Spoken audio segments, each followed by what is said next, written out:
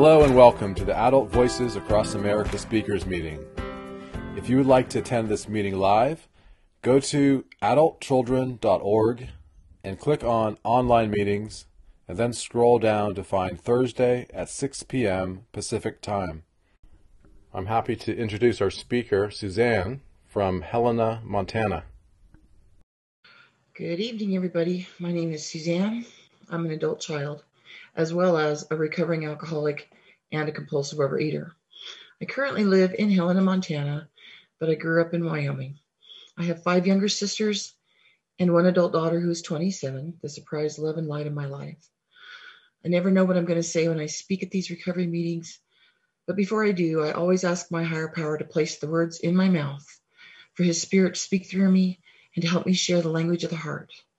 This was advice I got from a sponsor in early recovery when I asked her how I could possibly share my story with anyone else. I grew up in a home with a mother who was a rager, a compulsive overeater, a religious fanatic, a hypochondriac, a narcissist, and a militant perfectionist. Most of my life, I felt like she hated me. I could never do anything right or good enough. I felt like I was beaten and punished almost every day of my life until I was about 15 years old.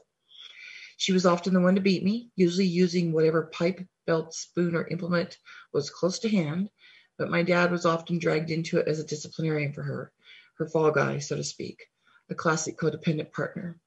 She drove me absolutely crazy with her unmeetable demands, and when I resisted her dictates in the slightest, she constantly harped on me about what a selfish, evil, inadequate person I was, that she wished I'd never been born, and that she had never been born. How does a child even respond to this kind of treatment or attitude from a parent? Like most children, I internalized it. I believed her. I thought her mood and behavior really depended on my behavior. Who knew I was that powerful? I didn't even know I was that powerful. I just really came to believe that I was at fault for all the problems in her life. And if I could just be a better daughter, a better sister, a better student, a better Catholic, the ultimate citizen of the world, that everything would be magically perfect and she would finally love me.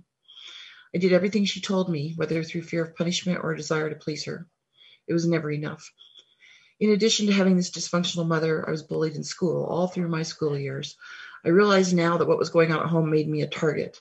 I presented as a victim, even though I never asked anyone to help me or feel sorry for me, because I didn't know my home life wasn't normal, even if I did not like my home life.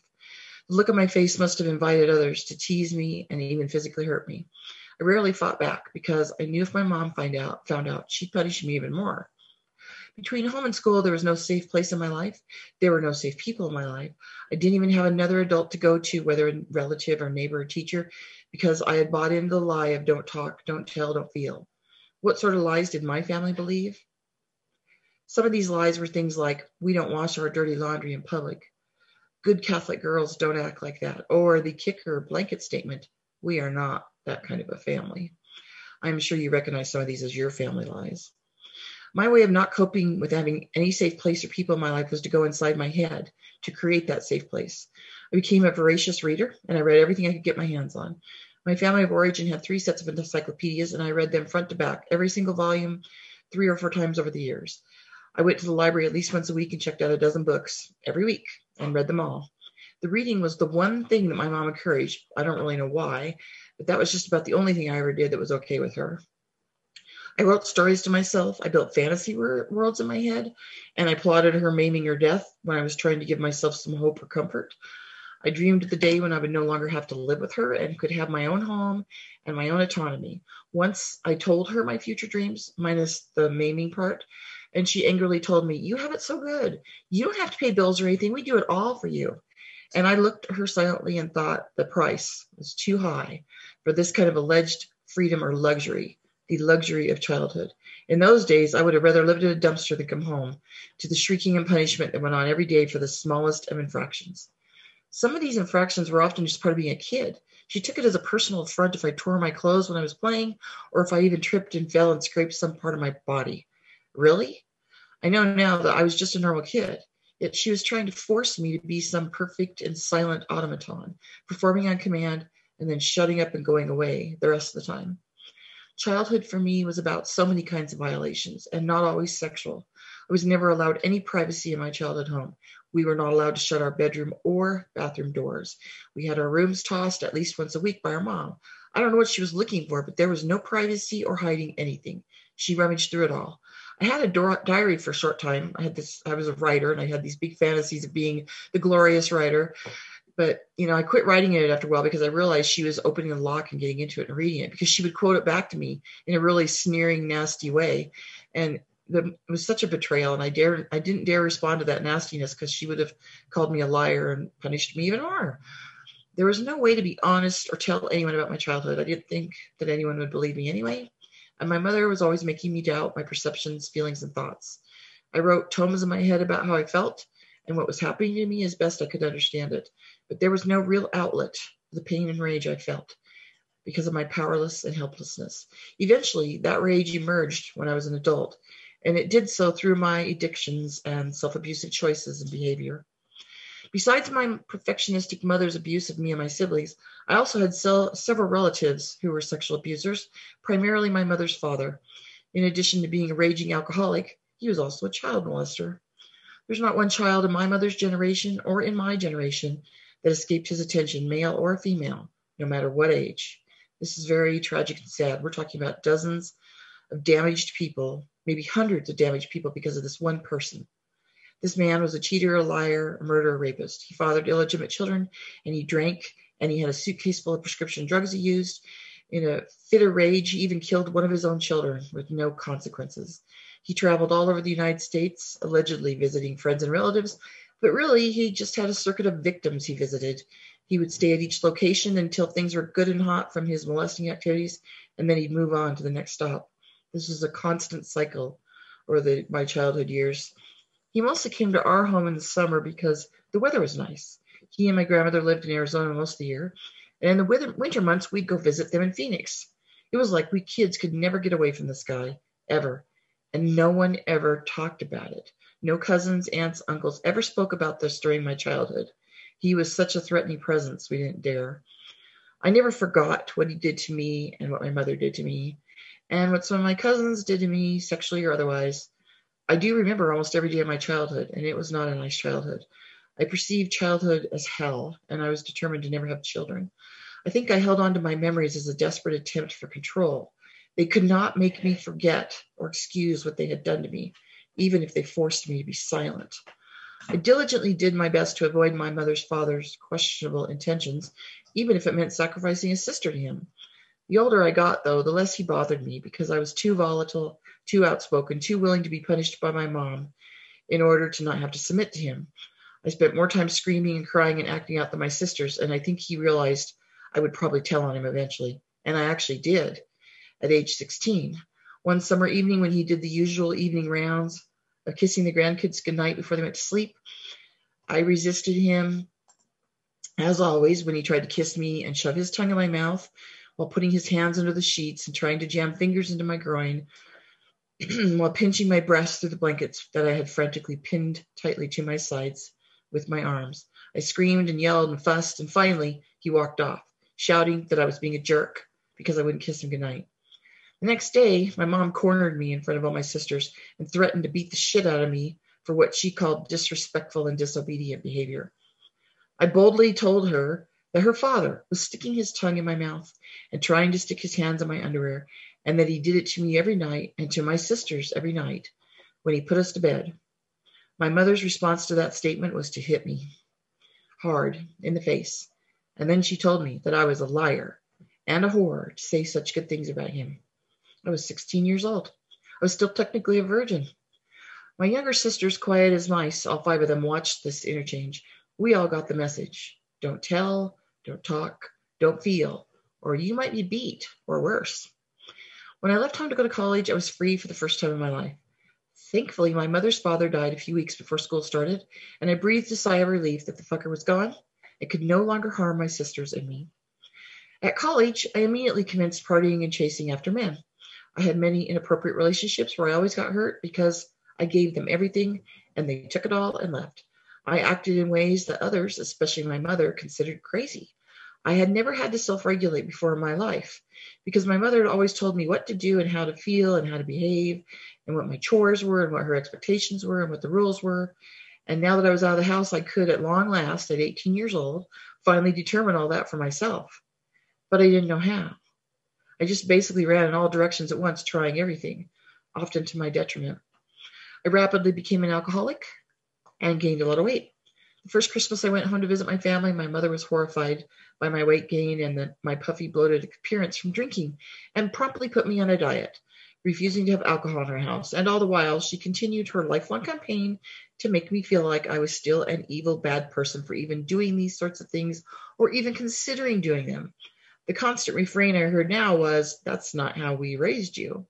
And even when I told her that I knew that wasn't how she raised me, but that I was choosing my own way, she was just absolutely outraged at my temerity and finally developing a personality and a backbone, along with food and alcohol addictions. She questioned me about my sex life, my drinking behavior, and other college activities, and me, not knowing I didn't have to answer her, told her all.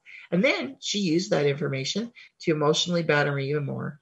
Even as an adult, I was still a piece of shit to her.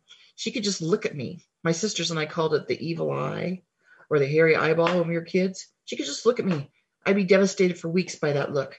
And if she opened her mouth along with the look, oh my God, the aftermath was even worse. I was in college 7 years. I earned a couple degrees while indulging in and creating a lot of drinking and craziness. I always felt the same, but didn't know what to do about it. I was famous in my family for my foul mouth, my tantrums, my volatile moods. I knew on some level that I needed help, but my family had instilled in me such a sense of shame about not only not talking or telling, but that those who saw any sort of medical or other kind of intervention from counseling, drugs, or like cops were crazy people who should be locked up. There was always this unspoken threat of being abandoned or disowned if you told. I just couldn't bring myself to do anything to help myself. The fear was so incredibly great. And I remember standing in front of the student health clinic one day with my fists balled up, crying, tears running down my face, looking at the front door of the clinic, and I desperately wanted to go in and tell them what was wrong with me and ask them to help me and tell them how I felt. But I couldn't do it. I just could not do it. I walked away and I went to the bar again and got drunk again. And I found a guy to take home again. And then I binged my face off the next morning, loathing myself for the drinking and the sex again. It was a terrible cycle that went on until I sobered up. The church didn't help either. I was raised Catholic, and I don't know how it was for other Catholics, but my experience of Catholicism and God was basically identical to my relationship with my mother. God hated me. I was bad. I must be punished. I could never do anything right in the church either. The church was constantly telling me how bad I was and that there was no hope for me at all, while telling me what I should be doing. And even when I attempted to do whatever they were telling me to do, I was still wrong. I was still bad. I was still evil. Eventually, I gave up trying to please either my mother or the church, except for sporadic attempts to toe the line. I could never do it for long because I felt even worse doing what they wanted me to do. I would then do nothing at all except wallow in my own misery and alcoholism. The church and her priest and my mother all seemed like the worst kind of bullies. They all insisted they knew what was right for me and insisted I do it. As you can imagine, this kind of stuff really messes up your head, as if mine wasn't messed up enough already. And in all of this, I didn't ever see God. People yelped about God all the time in my life. They read the Bible, prayed, did service, taught religious ed classes, cooked the priest's meals, went on missions, had vocations, whatever. I didn't get it. I would sit in church services and watch other people praying, sitting, standing, kneeling, singing, praising, serving, whatever. And I didn't get it. On the other hand, though, at church, I could see that there was something going on with other people that gave them peace and comfort and inspiration, but I didn't see it or feel it. I didn't know what it was. Intellectually, I figured there was a God out there somewhere, but that God didn't have anything to do with me. I mean, what kind of God lets children be harmed the way my sisters and I were harmed? I really believe God existed on some level because the world was way too well ordered and wonderful to be an accident. There had to be some sort of higher intelligence involved, but I didn't really know what that intelligence had to do with me. So I sobered up from alcohol on December 29th, 2003. That's a long story for another program. But when I was first in recovery in AA, I was really held up by this idea of God. When I went to meetings and saw the 12 steps on the walls, and I wondered, and so how so many of them referred to God, I would just shake my head. This will never work, I thought, because I didn't really believe in God. I knew he existed, as I mentioned just a moment ago, but that had nothing to do with me. God was always a punishing factor in my life, a scorekeeper, a disciplinarian, a damner, and I didn't want anything to do with that. So along the way, though, I worked the steps, ended up having a spiritual experience when I did my 5th step, got in touch with the higher power of my understanding. And the way I understood God was as unconditional love. And that was just amazing to me that I could actually, decide what I felt God was instead of having to accept someone else's, conception of that. And, the spiritual experience I had when I did my 6th and 7th step never went away.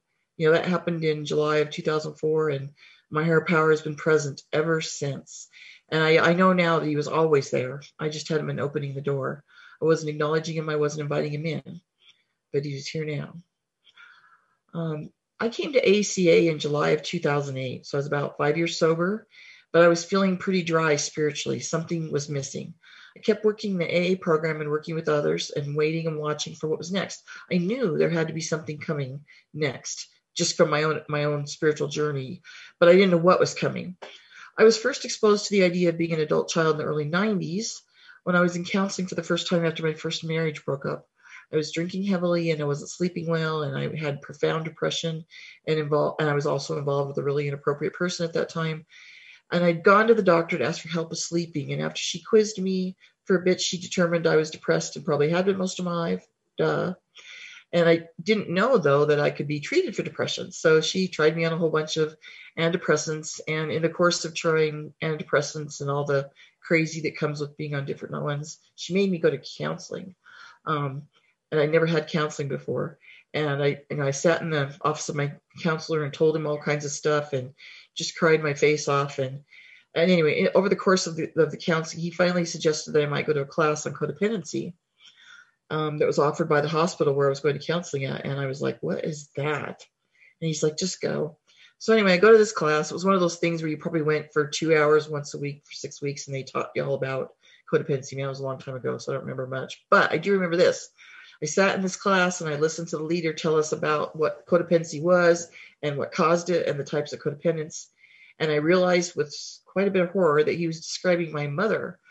The leader told us while writing these various types of codependence on a piece of paper on the wall that codependency was generally caused by alcoholism or substance abuse. And I was like, my mother was not a drinker and she never allowed my father to drink. And so I was really puzzled by this. And I finally raised my hand and asked the guy, how you're describing my mother, but she's not a drinker. And the leader looked at me for a minute and he's like, well, did her parents drink? And I'm like, oh yeah, they were the violent, gun waving, fighting, shouting, break up the house type of alcoholics and beat the crap out of each other and their kids. Anyway, he said, well, you know what? Your mom is an alcoholic then. She has all the behaviors and one of the dysfunction, even though she doesn't drink because she was raised by alcoholics. She's basically a non-drinking alcoholic. And I was just kind of stunned by that. My mom is an alcoholic, even though she doesn't drink, really? And here's the key part. He said, you are an adult child, which means you're a survivor of growing up in an alcoholic home. I would suggest you read Melody Beattie's books on codependency to learn more about this. So on the way home from class that night, I stopped at a bookstore and bought every Melody Beattie book I could find, and I read them all. And I didn't get it. I really didn't understand what this codependency thing had to do with me and what God had to do with me and all this stuff. Anyway, nobody ever offered me any other solutions at that time. They just told me what I was, and I went to counseling. And even when the class was over, and I did counseling for decades after that. But, and I dealt with some childhood stuff a little bit, like the incest and stuff. But overall, I really didn't make a whole lot of progress other than just having a place to vent. Until 2008, though, I didn't really think much about the whole idea of being an adult child again. I went on to live my life, to have a child, to sober up in 2003, to remarry in 2007. My alcoholism had finally progressed so profoundly that my family did an intervention on me in 2003. Anyway, let's get back to when I got to ACA. So I was 5 years sober, and I was working with a newly sober woman. And after weeks of reading the AA Big Book and talking and trying to get her to work the steps and stuff, she finally just said, I don't think I'm an alcoholic, but I do know that I'm an adult child. And I kind of looked at her for a minute and thought she was being the usual newly recovering drunk who's saying, I'm not an alcoholic, I don't know whatever his problem is, because I did that when I was in for early recovery. And then after I thought about it for a while, her words kind of sunk in, and I said to her, someone once told me that I was an adult child. I don't even really know what that means. Do you want to check it out together? And she's like, sure. So I went online thinking I was going to have to get a bunch more Melody Beatty books and read them again. And I discovered there was a 12-step program for adult children. And it was ACA. And I was like, oh, this is interesting, because I was all about recovery, you know. So I searched around the ACA site, discovered they just published their fellowship text a couple of years before in like 2006, even though the program had been in existence since 78. And there appeared to be meetings everywhere, but there were none in my area. I did find a list of phone meetings, though, and I was pretty excited about that. But the only thing I did that day was order 2 red books. About a week later, I got the books in the mail. I gave one to my sponsee, and I sat down and started reading the other one. And it literally tore the top off my head. From the very first page, this book described me, my life, my problems, my parents, especially my mother. I was shocked to realize I had all the traits. It's not that it was shocking that I had these traits. I already knew what my dysfunctional behavior was. What was shocking is that somebody else knew about it and that they put it in words. I thought I was the only one. When my husband got home from work that night after dinner, I said, you got to listen to this book I'm reading. It's real interesting. Raise your hand if any of this applies to you. And I slowly read him the traits. And I raised my hand for each one. And he raised his hand for probably 10 of them. And then stated he'd probably had all of them when he got sober 15 years earlier. And I just sat there and looked at the book, and I looked at him and thought, oh my God, what are we going to do? So the very next day I went to my first phone meeting. I was only working part-time at that time in my life, so I could go to meetings just about any time. And in my first meeting, I found you guys, my true family. Oh my God, it was so exciting. I heard all of you talking about all the same things I'd gone through, the same feelings, the same abuse. You had the same perceptions of what had happened to you. And your parents had often told you that you didn't know what you were talking about. You didn't know what was going on. You didn't perceive things correctly. You were too sensitive. You were too selfish, and all that crap they tell us. You know the drill. I cried through that entire meeting and many, many others after that. I spent the next 2 months reading the book. It took me a long time because I had to take breaks periodically because I was so overwhelmed by the amount of information I was taking in, the vocabulary I was learning, the validation I was receiving, and the amount of bodily and mental pain I was experiencing. I kept a notebook by my side, and I wrote down page numbers, paragraphs, with documenting all my body responses, the thoughts that came in my head, the pains, twinges, cramps, or aches I felt every time I read something. I slept a lot. And the first couple of weeks, there was a few weeks there, I didn't even leave the house hardly, and I slept almost around the clock because I was just overwhelmed by what I was learning. I decided to read the whole book before I attempted the program. I didn't have anybody locally to show me how to do it, and I wanted to understand the scope of the program. And as you can imagine, despite going to meetings and talking to people from other places a little bit, I was pretty overwhelmed. But eventually I found someone to work with me, a fellow traveler in Illinois, and I started writing and wrote and worked the steps. You know, when I did my family tree, that was one of the most enlightening things I've ever done in my life. For some reason, I thought that I was an alcoholic and a bad person in a vacuum. The truth is, my family tree is stuffed. I mean, absolutely crammed with generations of alcoholics and addicts, sex addicts, overeaters, religious freaks, thieves, narcissists, child molesters, rapists, murderers, all sorts of craziness and trauma. And I'd never seen it in this light before. You know, when I was a kid, they always told stories about, oh, that's just Uncle John, wink, wink, would he do twist off with some craziness with drinking or women or whatever. And we all thought that was just like, cute stories you told about your drunk old relatives. You know what? Those stories and those relatives were not normal. Those people had problems. They were very dysfunctional and damaging. It wasn't a wink, wink kind of thing. There was total fucked up chaos in my family tree. It was so enlightening to me to see that and to realize that I could not have turned out any way that I turned out because nobody had anything normal to pass on. Everybody was screwed up. When I did that triangle thing in the book where they talk about, I can't remember which page that was on, but that triangle thing, there was like 3 things on it about the things that go on in your family. And I had all of them in my mom. I was just so overwhelmed by that. I just felt like I never had a chance, that there wasn't 1 ounce of wiggle for me to become a normal person as an adult. My experience of God started to shift in my ACA recovery too. I really began to understand really more clearly than ever that the God of my childhood was my mother. They were identical. They both were punishing, judgmental, and damning. That was something that kind of shocked me too, because I'd really never seen it so clearly. But ACA helped me separate those 2 really well in my mind, and it was much easier, even after 5 years of recovery, to fully embrace that relationship with the higher power of my recovery. And when my mother passed away in 2010, I rejoiced because the God of my childhood was dead at last. Speaking of my mother, my relationship with her remained fraught throughout my recovery and all the rest of her life. When I went into ACA, I knew she heard about it eventually from one of my sisters, who'd been quizzing me about it, and she and my dad became pretty reserved in their interactions with me. It was almost like they were afraid to talk to me. Like, what did they think I was going to do? I suspect they think I was going to go after them or attack them. That was the kind of thing I did when I was still drinking. But I never said a word to them about being an ACA or what I was working on. I know my mom had some familiarity with ACA from her own counseling, and she went to an ACA-like group for a few years in my mid-30s before I got sober. And that was a period of my life. It was the only time I got along with her when she was in recovery. But she didn't understand the disease model of addiction and codependency and stuff. She thought she was cured at some point, and she stopped going or getting any help with that. And she became a worse codependent than she'd ever been, so much more profoundly worse than even my sisters who were not in recovery commented on it.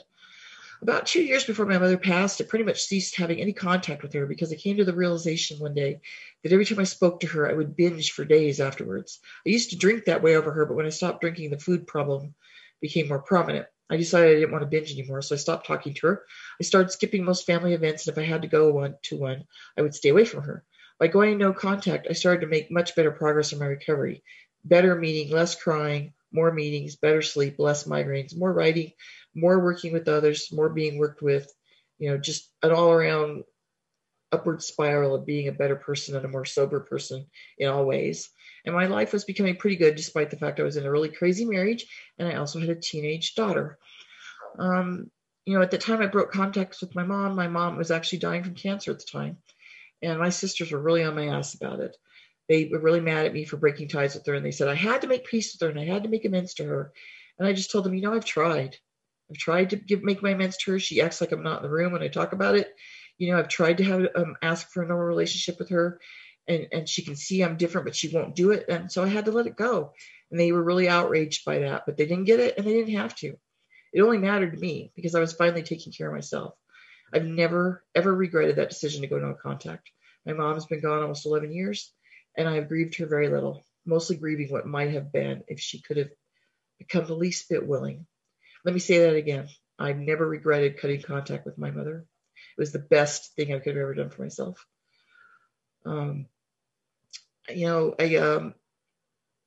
My husband and daughter at that time really didn't understand why I didn't want anything to do with my mother, even though they were starting to get some understanding of the AC program.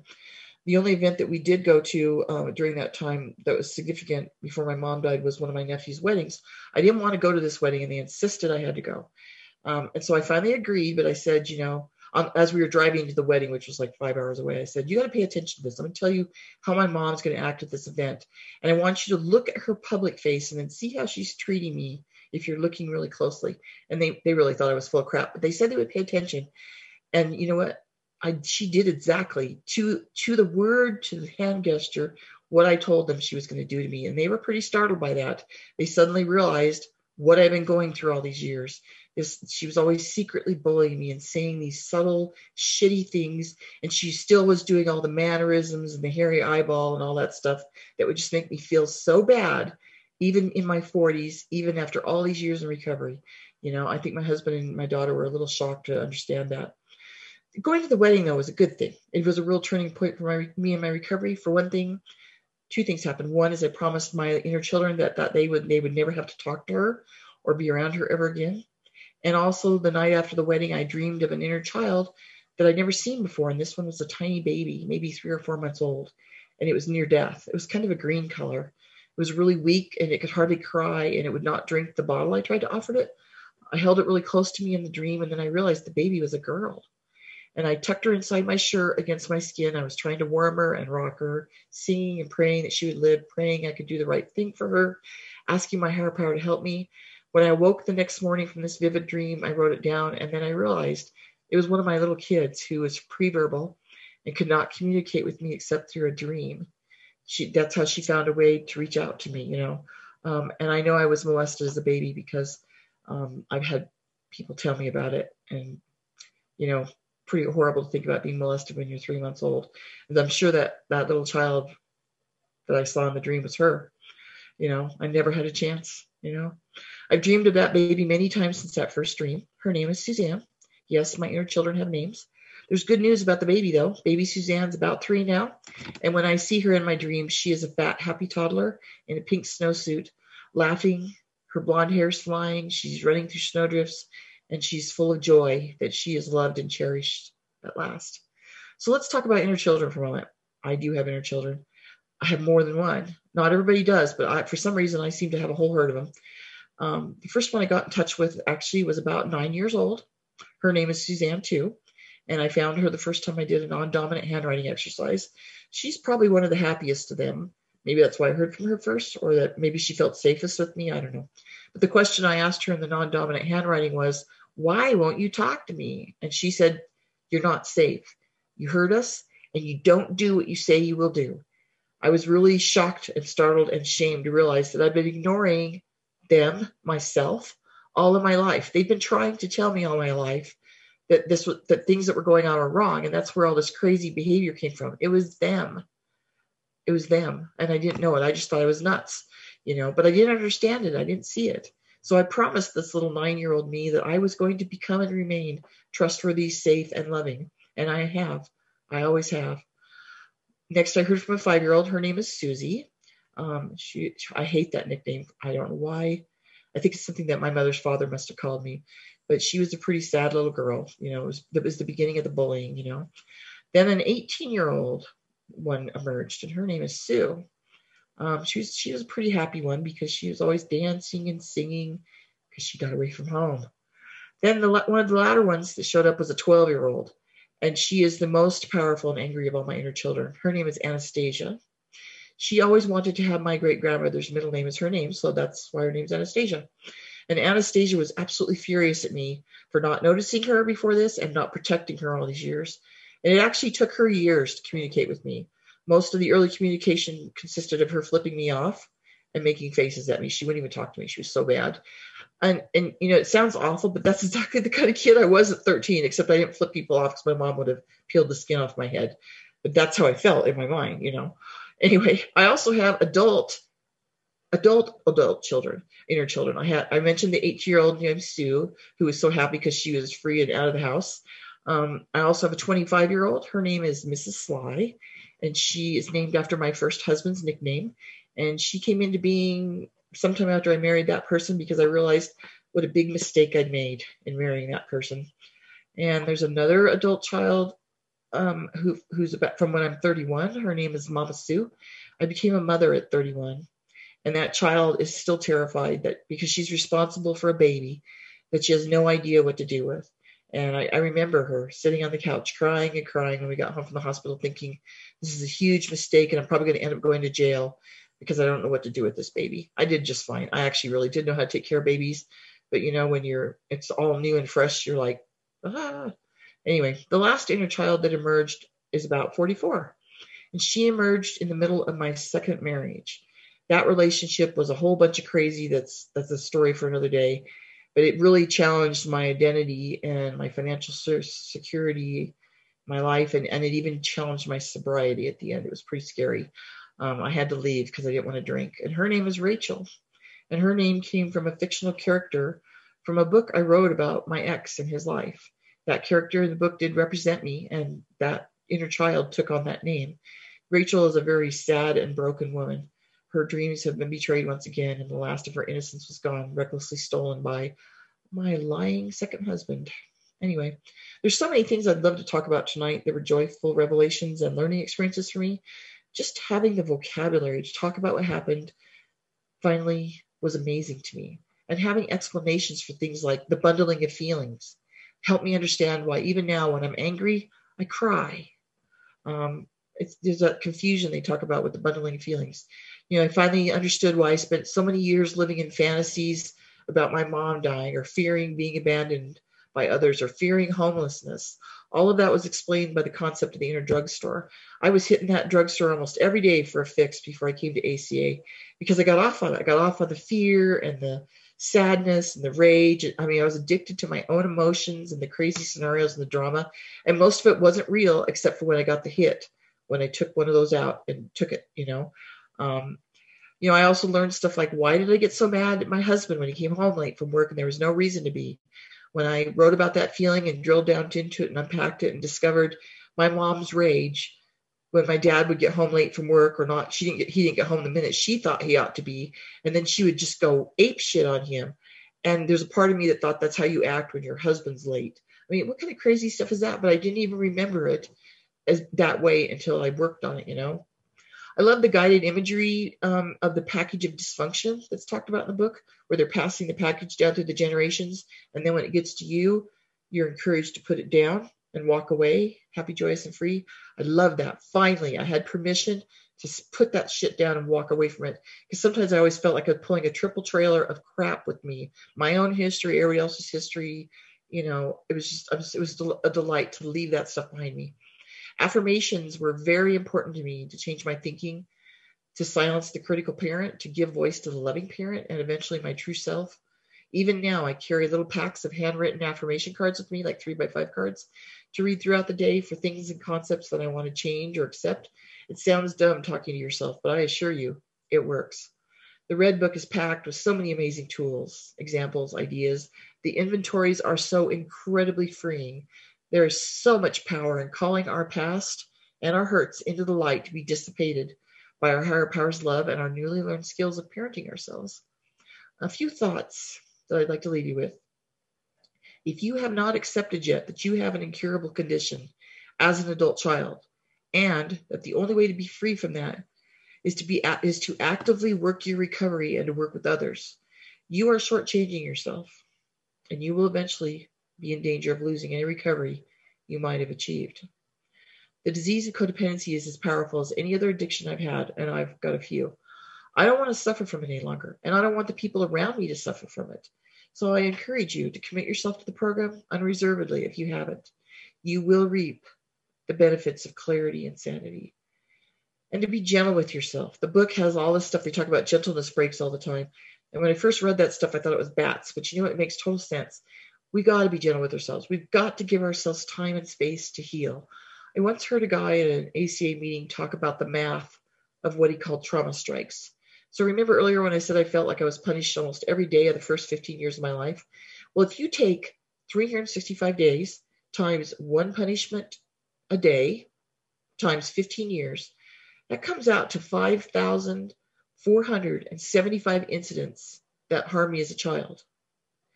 And believe me, that's a conservative estimate. My point is, I did not get over all that hurt in one day or even in 10 years. I have to keep working at it one day at a time. The integration of my inner children has also been a really joyous development for me. I'm no longer fragmented. I'm no longer living in a mind and body that are inhabited by warring, damaged children. In early ACA recovery, it was like herding cats, to get dressed in the morning, to go to work, to do anything. But eventually I learned how to negotiate with them and how to parent them, starting and stopping healing. And eventually we became one. And I can't even tell you exactly how it happened. We just did. You know, once each one of them got some healing and felt like they'd been heard, they became part of me. And they rarely break out anymore. But it's usually not necessarily a negative thing. They've just got something to tell me that they want to make sure I hear, you know. It's been a joy to become my true self, the true self I always knew I was, but I had no idea how to access, no idea how to get there, no idea how to shuck off all this crap I'd grown up with, but ACA helped me do that. It's amazing to be that person. I'm no longer afraid of people so much, and I'm not afraid to be who I am, to have boundaries, to speak my mind, tactfully, of course, and just to be who I am. And I don't have to fear being punished or abandoned because of it, because Thank you so much, Suzanne. Thank you, Suzanne. Thank you, Suzanne. Beautiful. Thank you so much, Suzanne. Thank you so much. Thank you, Suzanne. Remarkable. Thank you, Suzanne. Fabulous. Thank you. Thank you, Suzanne. Thank you, Suzanne. It was wonderful. Thank you, Suzanne. Great. you're very welcome. Fantastic. Thank you, Suzanne. Anyway, thanks for letting me speak to you guys this evening.